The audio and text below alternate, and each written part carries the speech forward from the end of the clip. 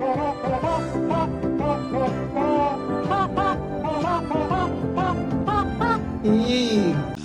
is our Everest.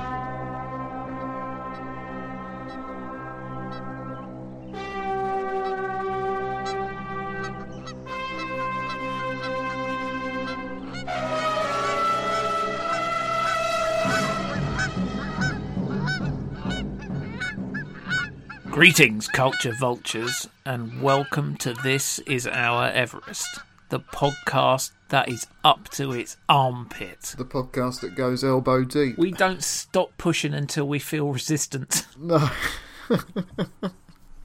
We certainly don't. Before we get into our regularly scheduled programme, we got a letter. Oh, did we? Which yeah, it's unusual because I actually haven't given out a postal address.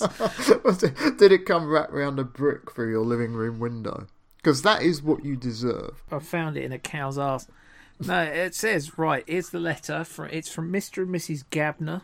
Dear Edward and Ian, we just thought we'd write to tell you how much we enjoy your This Is Your Everett podcasts. We especially like the ducks, the geese.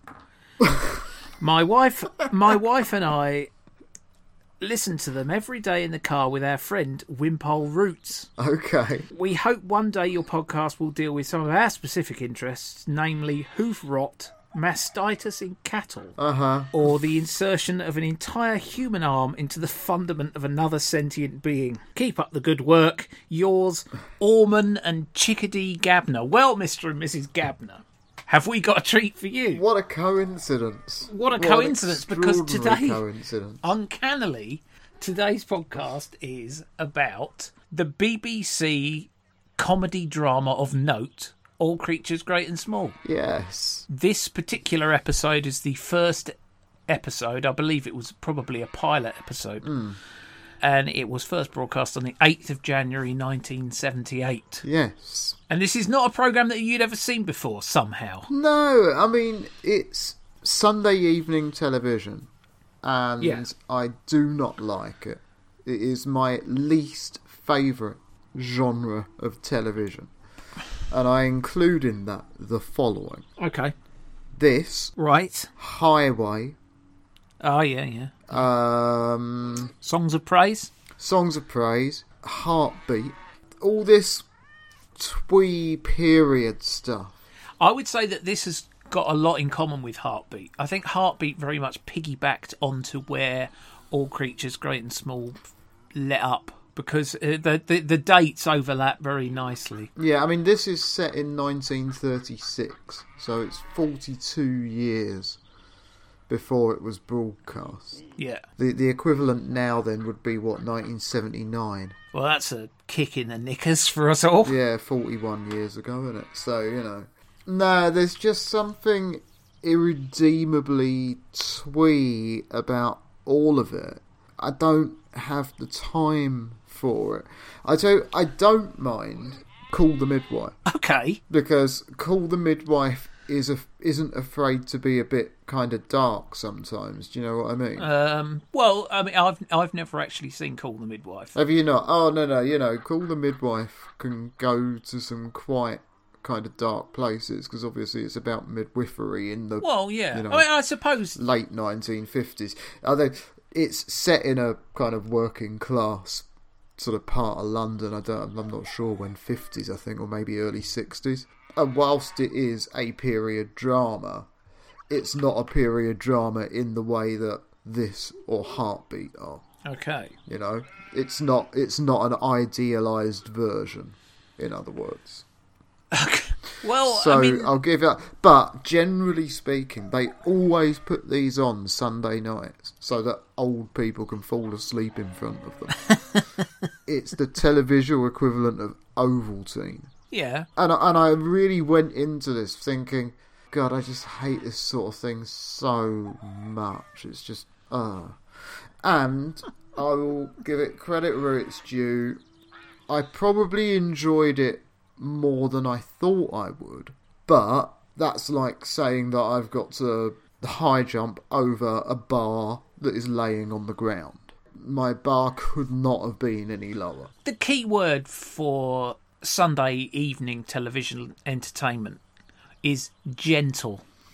Yeah, and Very gentle entertainment. It's comedy drama. It's yeah, and there is something I find inherently creepy about that. it's twee. Right the way through this, I was kind of expecting something bad to happen, and it never did. As far as I'm concerned, there's only one thing that ever happens on TV in buildings like the place where he lives, Okay. and that is murders.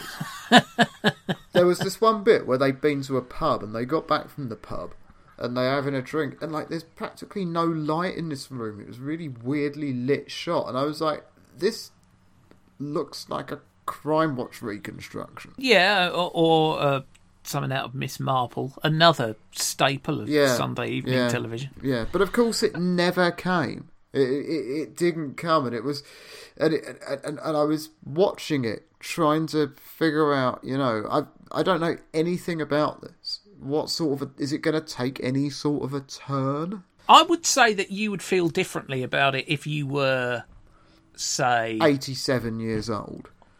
Well, I was going to say a horse Same difference. or a cow. Yeah. But, I mean, if you were a horse or a cow, this would be very much the call the midwife of your people, It would be right up your alley, as it were. as it were. We'll get to that. Stick a pin. Well, actually, don't stick a pin in it. But we will get to that. Excuse me. Could you tell me where Trengate is, please? You want Skeldale House? Oh, no, not really. I want the vets. Skeldale is where the vet lives. Thank you.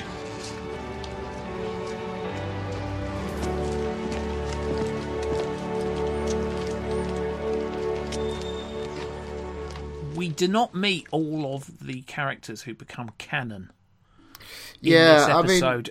We don't have Helen, who is later his wife. She does appear, Yeah. but as a sort of a wisp, as a bystander, as somebody else on the bus. Right. Was she the woman that there was the lingering shot of, kind of at the Yes. very start? Right, okay. Yes. Right, yeah. See, because that happened 3 or 4 times, and then the Yeah. people just didn't reappear. Well, they were playing the long game. There was the woman and the fat bloke on the bus, and then there was, like, the housekeeper as well.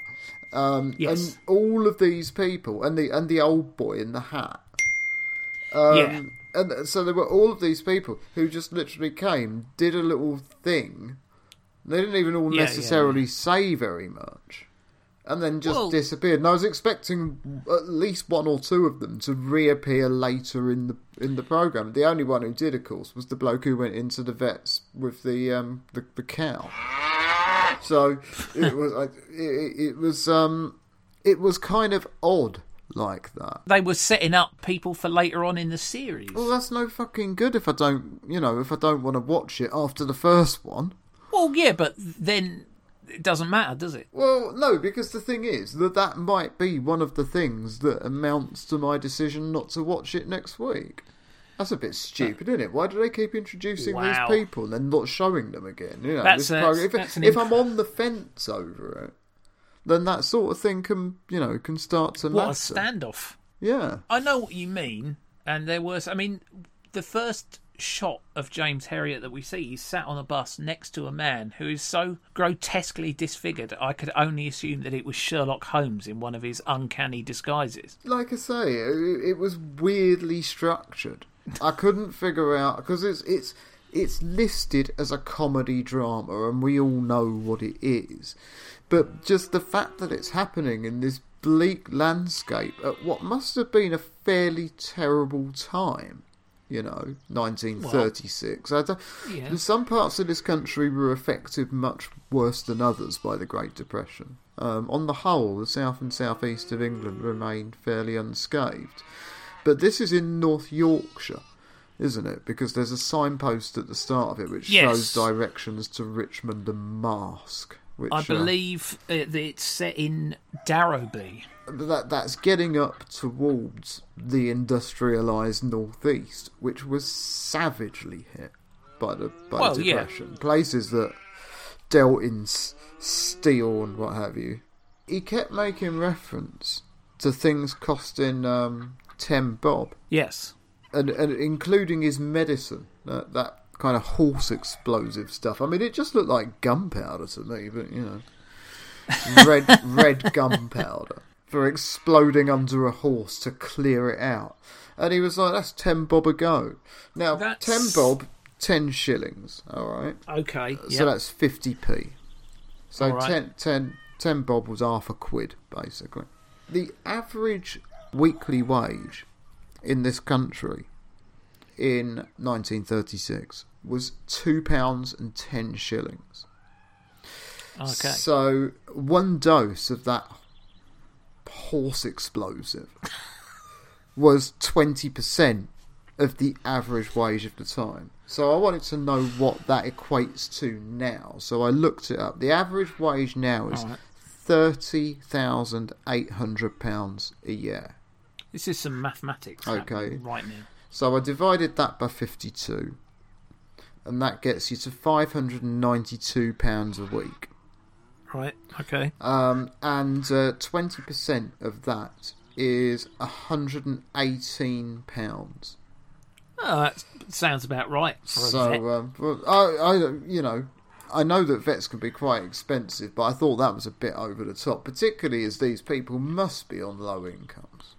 Well, presumably. I mean, they're Yorkshire cow Yeah, farmers. and you look at the state of their clothes. I mean, he walked into that pub, and there was just a sea of old men in skanky coats and flat caps, and I was looking at them, and thinking, that how am I ever supposed to be able to tell all of these people apart? Well, all old white men look the same to me. some of them had the chip on their right shoulder, and some of them had the chip on their left shoulder. Yeah, well, plain speaking. Now look at this, Harriet. Adriban, the remedy par excellence for redworm in horses. Bit expensive, though, 10 bob per packet. And look at this. Gentian violet pessaries. Shove one of these in a cow's uterus after a dirty cleansing. Turns the discharges a very pretty colour. Maybe it looks like it's doing something. Do you know this trick? A few crystals of resublimated iodine. Like that. A few drops of turpentine. No. It's like witchcraft, isn't it? I use it for wounds in horses' feet. The chemical reaction drives the iodine deep into the tissues. It does? Well, I don't know. That's the theory. Anyway, you must admit it looks wonderful. Impresses the toughest client. The cow explosive that you were talking about was when we met Siegfried Farman, who is the senior vet in the town and the person who James Herriot's going to go and work for. Very interesting character, Siegfried Farman. I suspect a manic depressive, but I also suspect that probably wasn't much dealt with in the narrative of the programme. It's Robert Hardy, and There's no denying it. always a pleasure to see Robert Hardy, although he did die about 3 or 4 years ago. Yeah, if I saw Robert Hardy today, I would be absolutely outraged. Well, yeah, you'd have to call Ghostbusters. I would. That's who you're going to call.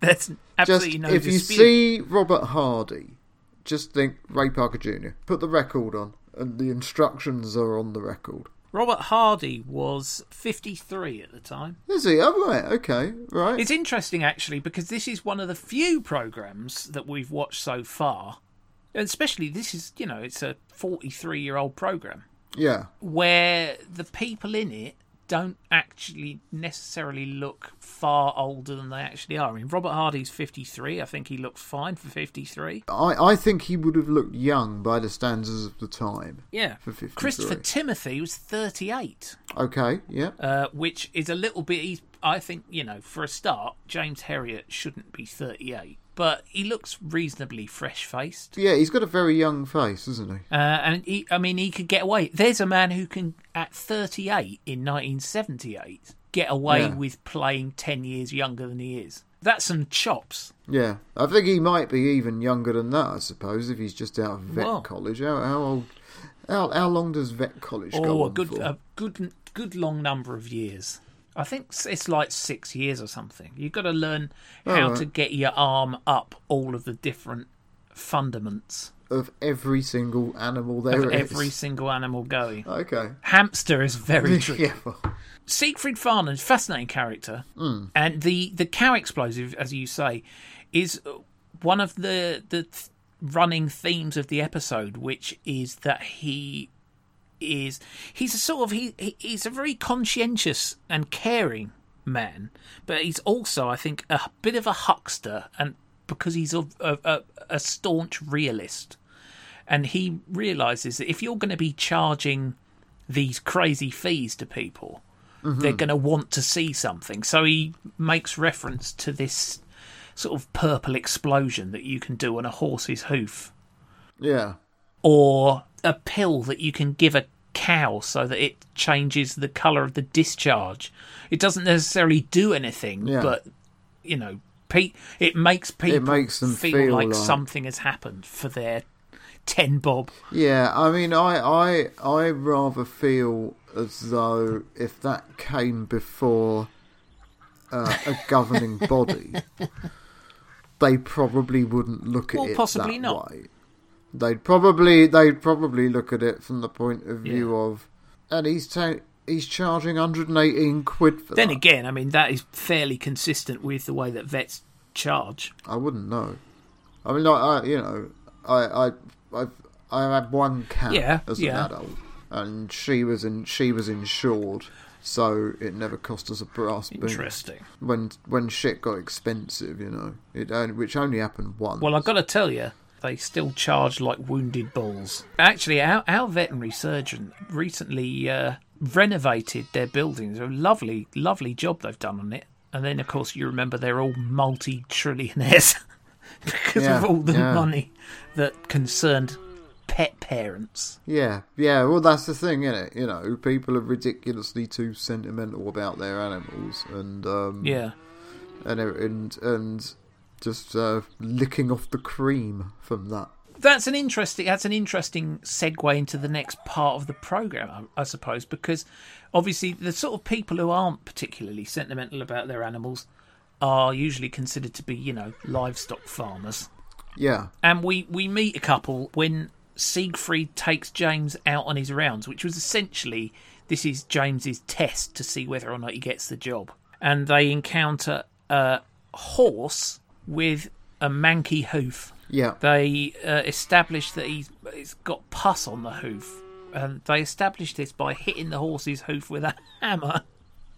Yeah. And then James digs about in the horse's hoof a bit and then releases the pus. And Siegfried sets up the bomb and does a little horse explosion. And all is well. Now, if you are into that sort of thing, there's all sorts of channels on YouTube.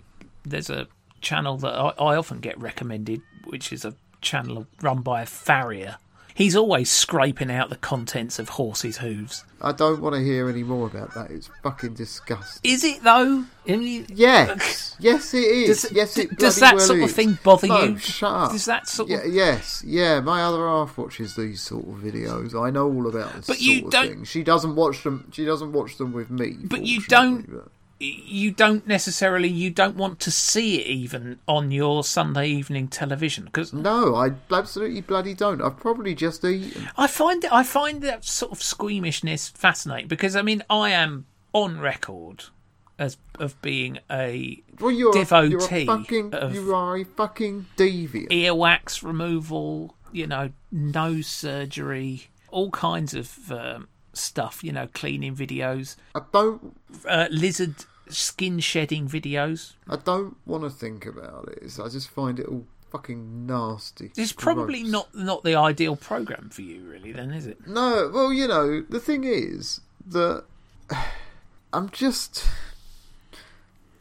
don't want to see it. And it feels incongruous to be just shoving it in, literally.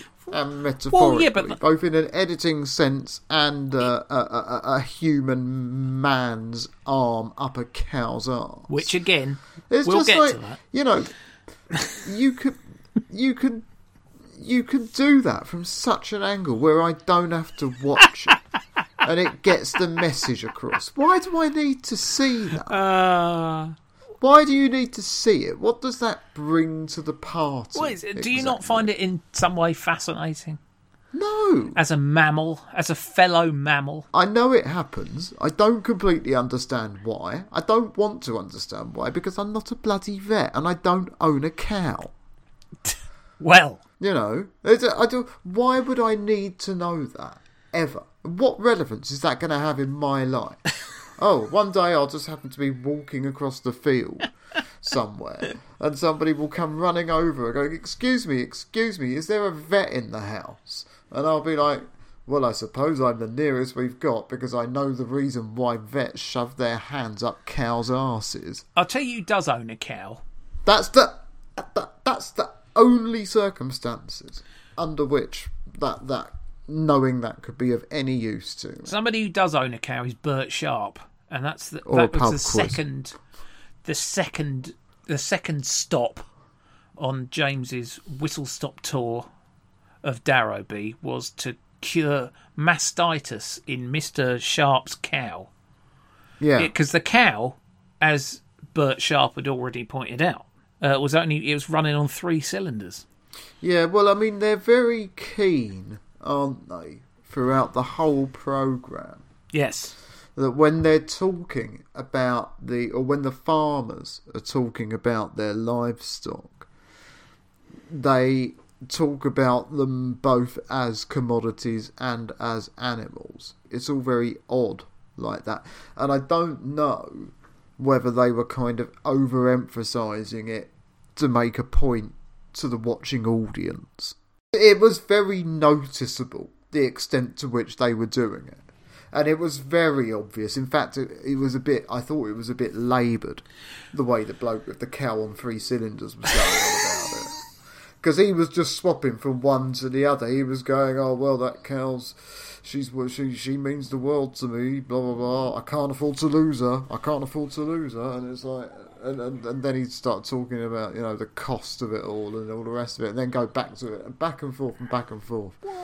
And that was the only bit, actually, that dragged for me. Because it did chug along at a fair old speed. Oh, they got through a lot of horses and cows, and mainly horses and cows. Yeah, I mean, by the standards of the time, TV was slower in 1978. Yeah. By the standards of the time, even though it was quite gentle and quite twee, it did rattle along at a fair old pace. It did. After James has cured the mastitis in the cow, I didn't really go into great detail about how they did that. So, I mean, if I were walking past a distressed mastitis-stricken cow, I still wouldn't know how to do anything. Well, he ended up sticking like a needle up its nip-nip, didn't he? I suppose that's what you would do, isn't Basically. it? But, well, I don't know whether it was exactly a needle, hypodermic. But he did, something. at one point, get kicked into a big pile of farmyard shite. Which is another occupational hazard that they do not shy away from in this series. Here's the thing, right? Okay. Because he's shoeing this horse, or whacking this horse on the foot with a hammer. Well, yeah, he whacked whatever. but the horse was all right. The cow, on the other hand. He's getting right next to the cow, which kicks him. It does. Now, when we lived in this village, when I was growing up, there was this couple who had a kid, maybe a couple of kids, and they moved down to Kent to kind of get away from the rat race and to kind of start their own life and sort of... I don't know what he wanted to do. I think he wanted to make musical instruments or something. They built their own house. Okay. And we went down there, and we were going on holiday to France one year, and it was near enough to the motorway that we stopped off there to see them. And their house was still like kind of like a quarter built at the time. It was just like exposed breeze blocks right the way round. And I remember going there, and they had a horse, and he was shoeing it. Okay. And it kicked him in the head and killed him. What? Yeah. What? While you were there? No, not while we were there. Oh. Like, sometime later. It wasn't much later. I want to say it was something like 3 months later. Something like that. It might even have been the same You've summer. got to be careful with a horse. Name now where we're going. Yes. I saw some horses as I came. Still using them. Yes, but they're going fast. Pity. My favourite animal, a horse. Yes. Fine animals. Still, if I was going to plough a field, I reckon I'd take a tractor. Why? Do you like horses? Oh, yes, they're fine. It's just, well, you know, the work. Well, I prefer working with horses to anything else. They're very interesting. If I should take you on, I suppose I could do most of the horse work myself, but obviously there would be time. I like horses very much. I was just thinking of the labour of ploughing. Done much ploughing? Have you brought up an I don't really trust horses, and in fact, I was doing a little additional research into the making of All Creatures Great and Small, and I learned that Christopher Timothy didn't really like horses. I think people pretend to like horses more than they like the concept of horses more than the reality of them. There you go. If you get somebody like face to face with a horse, they're more scared of it than if they just look at a picture. I mean, they're freakishly massive. Yeah. They've got really weird faces. Yeah, they've got enormous eyes. They're much bigger than you think they are. And, they're huge. They're just massive. and they can kill you with one kick. Yes. As I found out, and as everybody knows at the end of the day. So they are, they can trample you. They can do all sorts of nasty shit if they feel like it, and it is on their terms. And we like to think that we've completely tamed them and we can make them do anything we want, any time we want. And I still don't think that's 100% true. No. And that tiny, tiny percentage, whatever it is, 0.0, to the power of 15.1%, that tiny little doubt, that's enough for me to say no. They should have, if they'd selectively bred horses down the generations so that a horse was now the size of a cat, I might try and shoe a horse. Oh, just imagine that. A little cat-sized horse. A little cat-sized horse. that would be really cute. I'd really like that. Would it be like could I have one like a Shetland pony that weird size? though, Because that would be even more cute. They're weird animals. Yeah, it's the size, the sheer size. And they're flighty as well. Oh god, yeah, they're liable to bolt up in the air, they are jump up on their back legs or do some weird shit. Yeah, they're as flighty as an animal 100th their own size. Horse doesn't seem to realise how imposing it actually is and reacts like it's a fucking mouse. Yeah, what the hell are you so scared of? When are you ever going to see a bigger animal than you? Well, it's a good question. A horse is never going to see a bigger animal than a horse. Unless it goes to the zoo. Unless you take it to the zoo, but I'm not going to take a horse to the fucking zoo. To take a look at the elephants and go, look at that! Check that out! Look at that! Look at that giraffe! Yeah. But, I mean, a horse and a giraffe are actually pretty similar size, aren't they? It's just the neck. But if you actually think about it, that's really weird. All other animals, almost all other animals, see animals that are bigger than them, of some description. This is very true. Not a horse. Unless it's in somewhere where there's elephants or dinosaurs. Yeah. Or blue whales. I don't know. What else is bigger than a horse? Blue whale. Blue whales, yeah. No, I mean, there are. I'm not taking a horse on a boat just to say it can. But there aren't that many animals that are bigger than horses. No. And a thing about a horse that also makes a horse weird, as well as the flightiness compared with its size, is the fact that you have to physically nail metal shoes onto its feet for some reason. Yeah, why not just put a pair of slippers on it? What's wrong with a horse that it can't just walk around on its bare feet? Every other wild animal in the world is walking around on its fucking bare feet. Apart from us. Yeah, apart from us.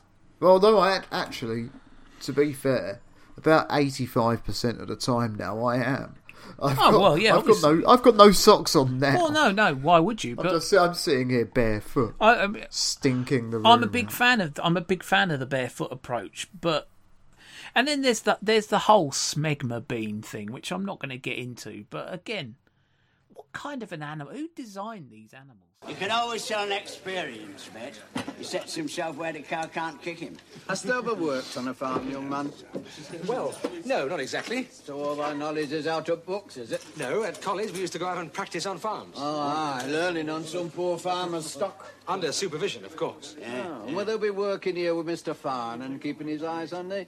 I'm now qualified. Set another one up. Come on, just to show us how to James gets the job, and they go to celebrate in the pub, where we meet I would say, characteristically friendly crowd of Yorkshire pub goers. Yeah. There's a lot of elderly men griping about everything, and hazing James Herriot, that in that classic Yorkshire way, which is just being really, really horrible to somebody. And if you don't, run away to the hills screaming, then you've obviously succeeded in their eyes. But I think it's a bit of an unusual opening gambit for any sort of long-term relationship with other people. Well, just to belittle and hector them in a corner. There was not a single person other than him under the age of 60 in that pub. No, it's true. Which I was not convinced by. Yeah, I get it that, this is the old farmer's place. So is there another pub in this town/village where younger people go? All the youths. Yeah. But then again, was it such a big culture then? Yeah, well, in the 30s, going to the pub? Yeah. I don't know, you see, pubs have changed. You've seen Goodnight, Sweetheart? I have seen it's difficult to imagine that sort of pub existing in a Yorkshire village. What else? Mainly farms.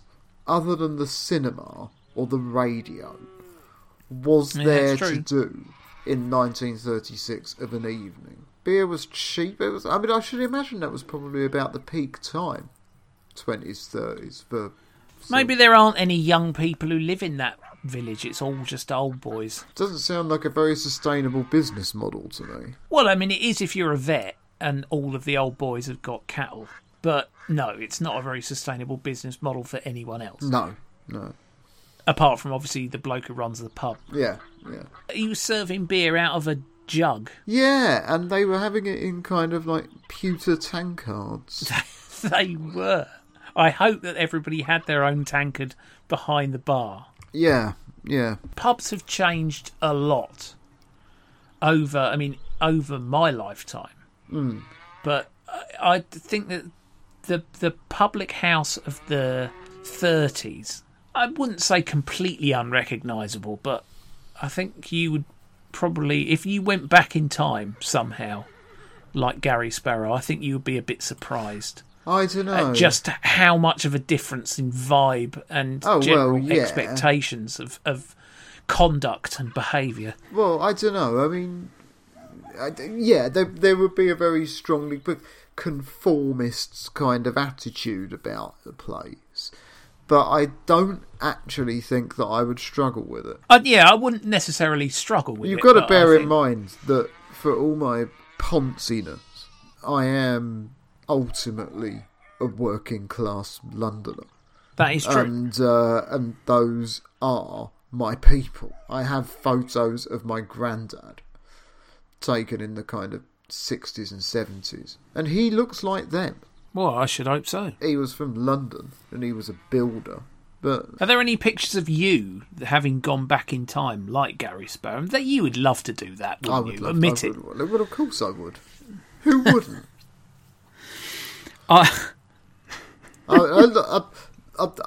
say this much though: I wouldn't go straight into the pub, pull the waitress, and get her pregnant. Well, in one afternoon. That's a lot of work for one afternoon. Yeah. How was morning surgery? Not very busy, really. How many? Only one. I don't think we're going to make our fortunes out of that one. There's a great future in dogs and cats, you mark my words. This was a tortoise. Oh, Sally Garp. Did she say anything? Not a word. Oh, Sally Garp, she never does. We'll get back on track by talking about James's first day in the job. Has a consultation with a little girl and her tortoise. Yeah, I have a theory on that. Okay. My theory is that they had to improvise that scene after she just flat refused to say anything. It's a little girl walks silently into his office or into his surgery, and she's got a paper bag and there's a tortoise in it. Yeah. And he says, what's the matter with it? And he asks her a couple of questions, and she stays absolutely silent. He says, right, okay, well, you do this and that, and I'll blah, blah, blah. And she turns around and silently walks back out again. Yeah. I would hope that while he was asking her the questions, trying to provoke any kind of response at all, he was sort of doing a rudimentary check on the tortoise, and the tortoise wasn't just going to drop dead. Well, he kind of did, didn't he? He did. I think so. But it's a fucking stuck his arm up its arse. Yeah, it's a fucking tortoise. What can you do? You know, how do you know if a tortoise is all right? compared to normal? Oh, well, he's not moving very quickly today. I would say the first sign of a tortoise not being right. How do you take a tortoise's pulse? Well, probably just put your fingers on its neck. I don't know. That's the first sign. That's the first sign with it that a tortoise isn't very well, is it hasn't stuck its head or its arms out of its shell. So what you do is you just grease your hand up and stick it right in. Yeah. Pull that head out. Stick. Put pencils in all the holes and see if there's anything in there. I saw a kind of cutaway of a tortoise. Oh yes, I've seen that. Yeah. That wasn't what I was expecting for some reason. I don't know what I was expecting. Well, I admit it. I know what I was expecting. I was expecting a living room. Rather than the shell basically being a load-bearing member of the tortoise. Yeah, no, I was expecting there to be a little fireplace. With a little chair and a fireplace. TV set. This is tortoise. Bringing him a drink. It's basically the Flintstones, except with tortoises. Yeah. That's basically it. This is the disappointment of as soon as they introduced MRI scanners, all of the mystery went out of everything, didn't it? It's like, we can get a tortoise in there. Let's find out what's going on in that bad boy. Yeah, I claim copyright on that idea, by the way. Yeah, I think there's a sitcom in that. Yeah, well, I'll tell you what, you can have that one. 20 years later, when you're a millionaire, from That's My Tortoise, I'm going to be still doing this podcast, lording it over me in a crown from my gold chair, my fucking Game of Thrones chair. I've never even watched Game of Thrones, but I still want a Game of Thrones chair because of course I do. They're very impressive. Next up, it's around the Dales, and yes, sticking your arm up a cow's arse for some reason. Yeah, well, this was the fundamental reason that anyone watched All Creatures Great and Small. When you say anyone, you mean you? Not just me. Everyone, because it was it was the only show on TV where you would see it, and two, you would see it every week. I know that you were sceptical, and you thought it was like a trope, an easy stereotype that you stick your hand up a cow's arse, and I said I didn't know whether it was or not, and you would be right to suggest that all the program really needs to do is have it happen once, and it's probably already up there in the arm up a cow's arse stakes. Who was it who wanked off a pig? Oh, that was what was her name? Rebecca Lewis. Ah, yeah. In that program, The Farm. Yeah, that's the one. Does a vet have to do that? I'm not possibly, but if you're a vet, write in. If you're a vet, right? Names will be changed to protect the innocent. Unless your name happens to be Ormond Gabner. Yeah. The very, very existent Ormond Gabler. You didn't need to do it much, but they really were committed to doing it a lot. And they did it in this episode, and you got a nice lingering shot of an arm coming out of a horse's arse. Not a horse, a cow's arse. A cow's arse. And it had a certain amount of cow shit on the arm. It did, yes. As one might expect. Well, sticking your whole arm up a cow's arse. All things considered. But in the second episode, there's also... Well, hang on a minute. There's also... Yeah, well, we'll get to this because of the cliffhanger ending in which James diagnoses a torsion of the bowel of the local Lord of the Manor's favourite hunting horse and goes and shoots it over the protestations of his gamekeeper. Well, he does do that very quickly. He does do it very quickly, and obviously it's a big decision on your first day at work to go and shoot the Lord of the Manor's horse. Yeah, that's the thing, especially as... Wasn't he supposed to call the other bloke and get him to go with him? He did say that he was meant to do that because Siegfried's a big horse fella.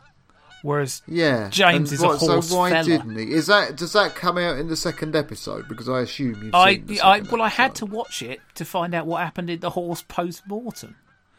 And So you'll be pleased happen? to hear that James was entirely correct. Yeah, well, of course he was, because the fucking programme ended up going on for about 25 years or something. I mean, it would have been a bit weird if the second episode was like, no, actually, that horse would have been fine. You're struck off. No creatures, great or small. I don't know if you're aware of this, but this is a very famous All Creatures Great and Small fact, is that they were real cows. Yeah, well, it looked like one. It'd be a very limited use to create a realistic enough looking cow's arse prop. So they just used a real cow. I don't know if it was the same cow every time. for 90 episodes. Yeah. But I'm told in every interview I've ever seen with Christopher Timothy or Peter Davison or Robert Hardy or whoever else ended up with their arm becowed, wrapped lovingly in a layer of cow as if it were an egg in a Scotch egg. That is actually quite pleasant. Shut your No, that's what they said. That is what they say. It's actually they can shut theirs as well. But as you say, it didn't hold back. It rattled through a lot of stuff. I quite enjoyed it. If I'm honest, I thought it was quite gentle. Didn't take itself too seriously. Good cow ass shots. It was better than I was expecting it to be. But this sort of thing does not work for me. So you're not going to be watching another episode? I am not. No. Creamy Centres. Creamy Centres. I've had a bumper week in YouTube surfing, I have to say. Well, one of them was a recommendation of mine. Yeah, and I'm absolutely sure that'll was be coming up. Yeah. I watched an episode of Vision On about weight from 1976 that I just happened to come across. So what was going on there? That sounds very exciting. It's just a bunch of your normal Vision On sketches about things, how much things weigh. You know, Sylvester McCoy period it is. Well. February 1976. But it was, and of course Tony Hart. Of course Tony Hart. But I always found Vision On to be kind of creepy when I was little. Yeah. Because of course it was made for deaf children. So there was some signing and it was almost entirely mime. Yeah. And they would also use kind of like different effects and have these kind of slightly weird cartoons and things. And you just, like I say, it would just be kind of weird in its own way. It was just kind of slightly off kilter to me. You don't get programs that are made like that anymore. Yeah. Definitely an ideal choice then for you to watch 45 years later. So go on then. Well, I've had a very fertile week of YouTube. I watched an episode of Indoor League. Okay. From the 25th of October 1973, which featured women's darts. It was the first ever televised women's darts competition in British history. Okay, interesting. I watched an episode of Revolver from the 22nd of July 1978. Yeah. Which was the day my parents got married, incidentally. and the day after the transmission of the final episode of Black and White Minstrel Show. Yes. And Revolver was ATV's answer to the Granada programme, So It Goes. Yeah. The new wave music show. This the ATV gimmick was it's presented by Peter Cook. Yeah, he owns a nightclub, doesn't he? You're going in very deep on all this. I'm going to start doing that as well. But the real money shot of the week was your recommendation. Well, yeah. Weekend World from 1978. Brian Waldron and Hugh Pyle were reporting on the ongoing attempts to catch the killer known as the Yorkshire Ripper. Yeah. Now, I've seen plenty of Yorkshire Ripper stuff, but this is the first contemporaneous thing that I've seen. I knew it. I that knew... was made from within the killing spree before they knew the answer. Yeah, I knew this would ruffle your puffles. Well, it was very interesting. It was 40 minutes long, and in fact, I kept half expecting Peter Sutcliffe to just turn up. You know, being well, you just make an appearance. Make an appearance. Just to pop up at a roadblock or be interviewed by the Yorkshire Police, who then dismiss him from their inquiries. Yeah, this is prior to the tape, the Wearside Jack tape arriving, which wasn't until 1979. So they hadn't gone that far down the route of complete madness. Yeah. But George Oldfield was still there talking absolute shit. Had they found the fiver? Oh yeah, they'd already done that. Right. So yeah. That was the point for me. That was the point. Anyhow. Yes. Next week is your choice. It is. Which is bad news for me. It is. Well, I wanted to go for another genre that we hadn't done. That's very wise. We hadn't done horror. No. I did horror. Yep. We hadn't done disco dancing. It's a genre. So I thought, well, what else haven't we done? And I thought, we haven't done a soap yet. True. This is only kind of a soap because it didn't run 52 weeks a year. No. But it's Triangle. Ugh. The BBC's attempt to inject a little bit of glamour into their schedule. With the glamorous story of the Cross North Sea ferry that travels between the 3 points of, I think it's Gothenburg, Rotterdam, and maybe Harwich. I'm not sure. But we'll come back to that next week. I think it's one of the stupidest ideas for a television programme I've ever heard. Oh, here we go. Felixstowe, Gothenburg and Amsterdam. But that's the subject for next week's. It's the first ever episode of it. There'll be a link. Yes. On the blog post or somewhere.